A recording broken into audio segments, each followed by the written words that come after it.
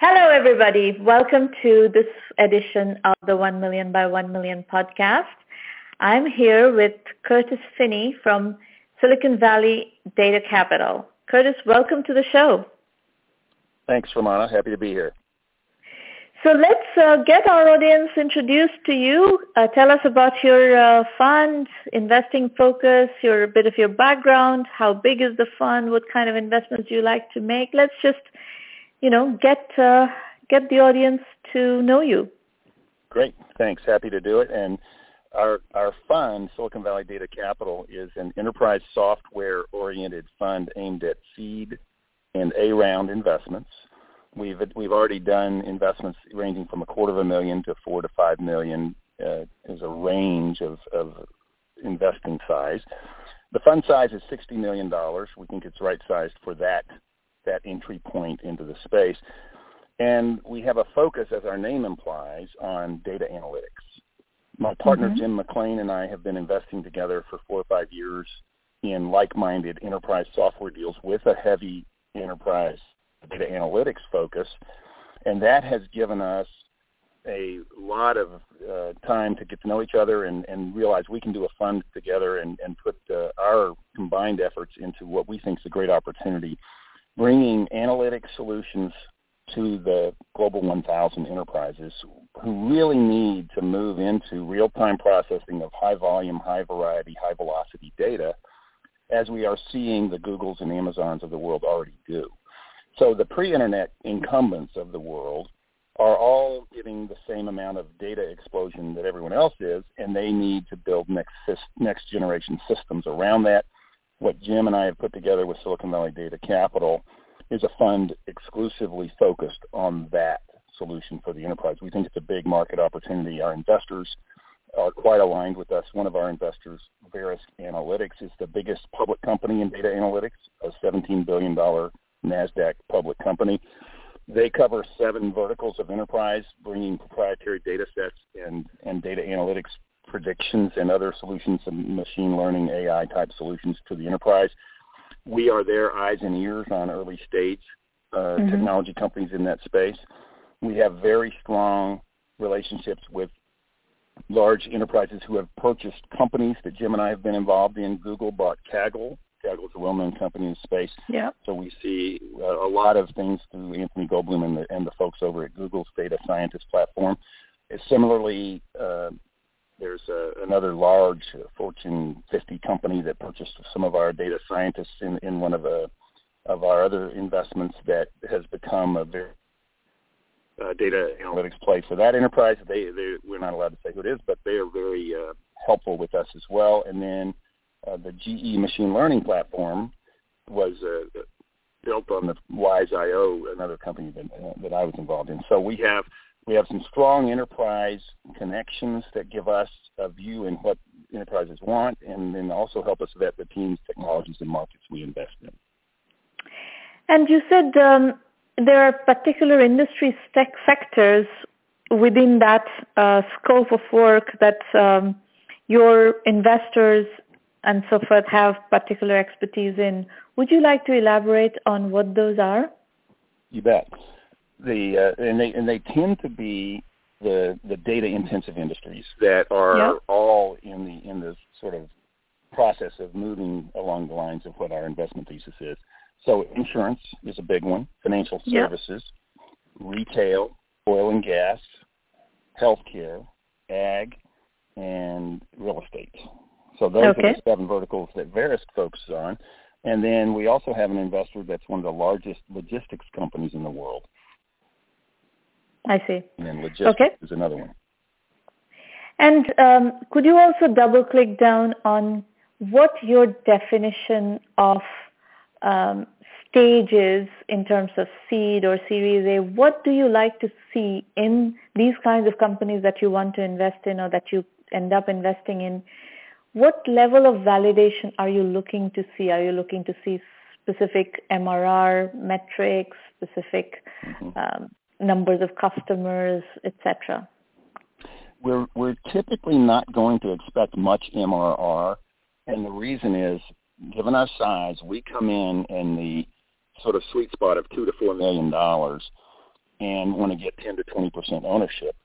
So we're not expecting the company to have, multi-million-dollar annual renewable revenues coming in. We're more expecting them to just be getting to revenues, if at all. And so therefore what we look for is the quality of the team. One thing we've learned, and particularly in the data analytics space, is the quality of the team is a huge differentiator for anybody who's bringing a solution to market. Yep. Because it attracts the best people, the best customers, partners, and channels. And so we put a real high bar on the quality of the data analytics team bringing the solution to market. And then we look, and because it's enterprise focused, we can look at the return on investment that it provides the customer. And in bringing change to enterprise, you need a quantum improvement to bring a new product in, particularly for the startup, right? So we look for a strong ROI solution to the enterprise, whether it's bringing top-line revenues, reducing costs, increasing efficiencies, but significant, not just marginal ROI. So, in other words, you are okay with companies that have some customer validation but not necessarily revenue? Absolutely. Okay. And we like to do a few deals. We have a few more deals where we'll put, say, $250,000 to $750,000 in, take a lower ownership position, and be betting on that team to get to final product. Maybe they have alpha product or even early beta, but no revenues, and it's not even necessarily a priced round. We might do a convertible note with a cap on it that is a small amount just to give us access to the deal and the team and learn as they go and build, and then hopefully make it a core investment in that $2 to $4 million range, normally with another like-minded investor. Okay. And what about geography? We have a West Coast bias. It's sort of the inverse square rule.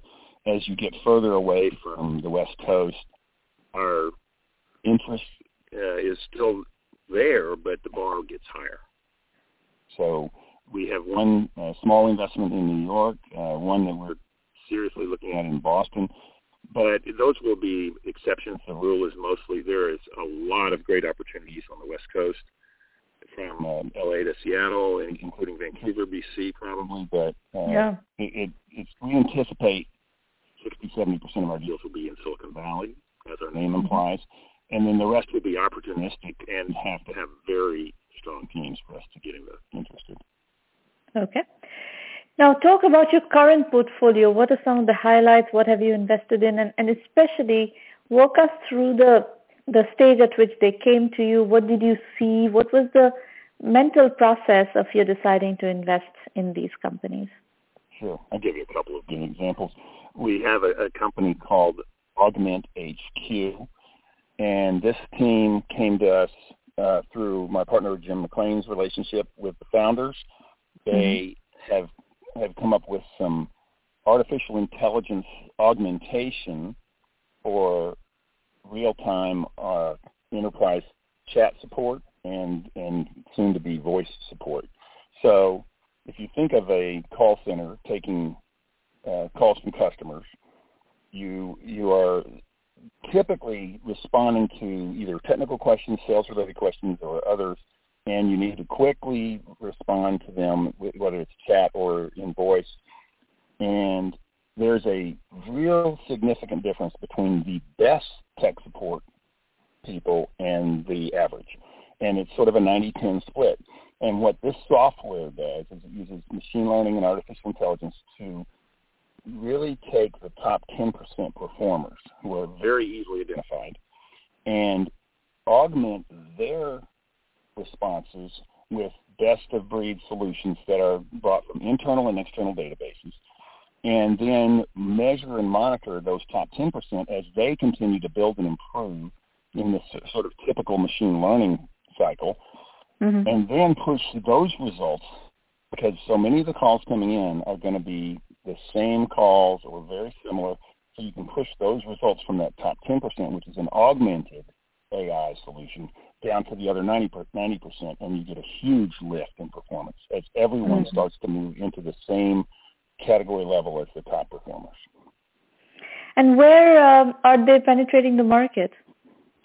They're going in primarily in the tech support call center space, so that technology companies is the entry point, and they will provide this same solution to a large range of technology companies as a starting point. I see. Okay. Any other company that you want to go through? Actually, before I go to the next company, what stage did they come to you at? What did they have when they came to you? They were just getting the idea to, let's call it alpha product when we invested. And that was a core investment. And that was one of these sort of $2 to $4 million ranges, 10 to 20%, and in this case, 15 to 20% ownership, because we came in early enough before the proof was there, betting on that team being able to deliver. And we really understood the thesis. And Jim and I have both been involved in this space before and knew how strong of a value prop they had. Mm-hmm. Any other example? There's another company that's got a similar kind of story called Ansaro. And what is Ansaro? And Ansaro brings machine learning to analyzing the performance of what we call high-volume, low-cost labor pools. So if you think of retailers or distributors or even manufacturers where they have entry-level employees with a very high turnover, and maybe they're seasonal employees in the retail sector, maybe they're warehouse distribution employees where the turnover is high and it's entry-level wages. What has happened is the large companies that have those kind of workforces have never, just by the nature of those workforces, have never really learned how to optimize the quality of the employees and take the pool of applicants and put machine learning on which are the best applicants, which ones stay the longest, which ones leave the soonest, what are those employees, and then over time, annually, continue to refine and improve and refine and improve. And you can have a huge improvement in the quality of employees you're hiring, the retention rate of the employees you're hiring, the performance, and then therefore ultimate success of those employees as they stay with the company. And bringing machine learning to that is providing a significant uplift to the cost of having that high turnover entry-level positions. And we're seeing a lot of interest across multiple sectors, and retail and distribution are the first two that are the most likely to benefit from. And we're just getting product out to market. Came in about the same stage as Augment HQ. So here again, a $2 to $4 million investment, sort of range, and 15 to 20% ownership. So your audio is degrading a little bit. So maybe you want to adjust how you're speaking so I get a little bit better audio. Now, are you looking for billion-dollar TAM companies that are potential unicorns? Or are you open to the possibility of companies that are going to be, solving niche problems with the kinds of technologies that you're talking about, but don't necessarily have the billion-dollar TAM? Maybe there's lower TAM companies and that are going to result in smaller exits. One of the strategic approaches we've had is both Jim and I believe that investing in early-stage companies with a smaller fund size gives you the opportunity to have excellent returns for your investors with $300 to $500 million exits. So for us, we can return the fund on a $500 million investment if we do it right, and that does not have to be a unicorn or a multi-billion-dollar marketplace. What it does need to get those kind of returns is very high growth rates. So sometimes, to your point of the niche market, we will look at a smaller market that may not be a billion-dollar market or may be close to $1 billion but not quite, and see if there are the characteristics in that market for explosive growth of the customers so that there's a very rapid adoption of this new technology or product, And getting high growth rates can get you a very high multiple and a high exit value relative to the size of our investment. So we definitely are able to look at a little bit smaller deals, a little bit smaller markets than a much bigger fund size could. Okay. That's actually good because, my observation is that we are in 2018, right? There's a ton of stuff that has already been built. And if everybody is looking for billion-dollar unicorns style opportunities, that's going to be hard because we now have, 600-700 micro VCs operating in the system and so on and so forth. So there's a huge amount of capital chasing deals. I would even say it's a too much money, too few deals situation when it comes to those very high order exit opportunities. So I'm happy to hear that you recognize that there is another way to play this game as well and with equal amounts of success.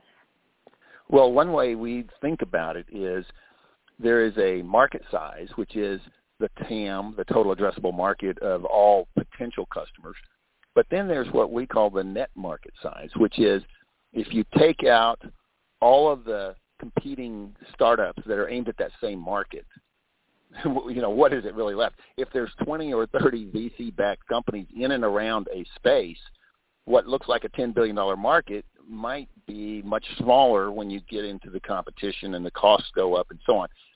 If you're in a $500 million to $1 billion market that no one else has invested in with venture capital and let's call it Silicon Valley technology capabilities, then you might have what I like to call the bacteria in the bone marrow opportunity, where there's no immune system to stop you from coming in and just taking over that market. So we often look for that opportunity where the net market size is not much worse than a much bigger market because it doesn't have all that competitive VC-backed players aiming at the same market. And in general, Silicon Valley's philosophy has always been to go after those billion-dollar TAM kinds of markets. And since each of those opportunities gets so many deals funded, there ends up being so much competition for each of those market spaces. What you're saying is exactly right, is that sometimes going a bit off-center gives you a much cleaner path to and higher velocity close in deals. And it comes down to how much capital does it take you to get your market established and your revenues coming in where you can be self-funded. And if there's 20 competitors, the cost to get above the noise is very high. So the amount of capital required goes way up. And if you hear footsteps from 20 competitors in a land grab market, you actually have to be a big fund to be able to play that game. And given that we have decided strategically to be a small fund, we are not as likely to play the food fight game, as we call it. Yeah, great. Excellently put. Curtis, other points that you want to make before we close up this session? What are your parting comments to the entrepreneurs? Sure. I would just mention that we have a sister company called Silicon Valley Data Science that has a consultancy aimed at advising enterprises on their data strategies and data architectures.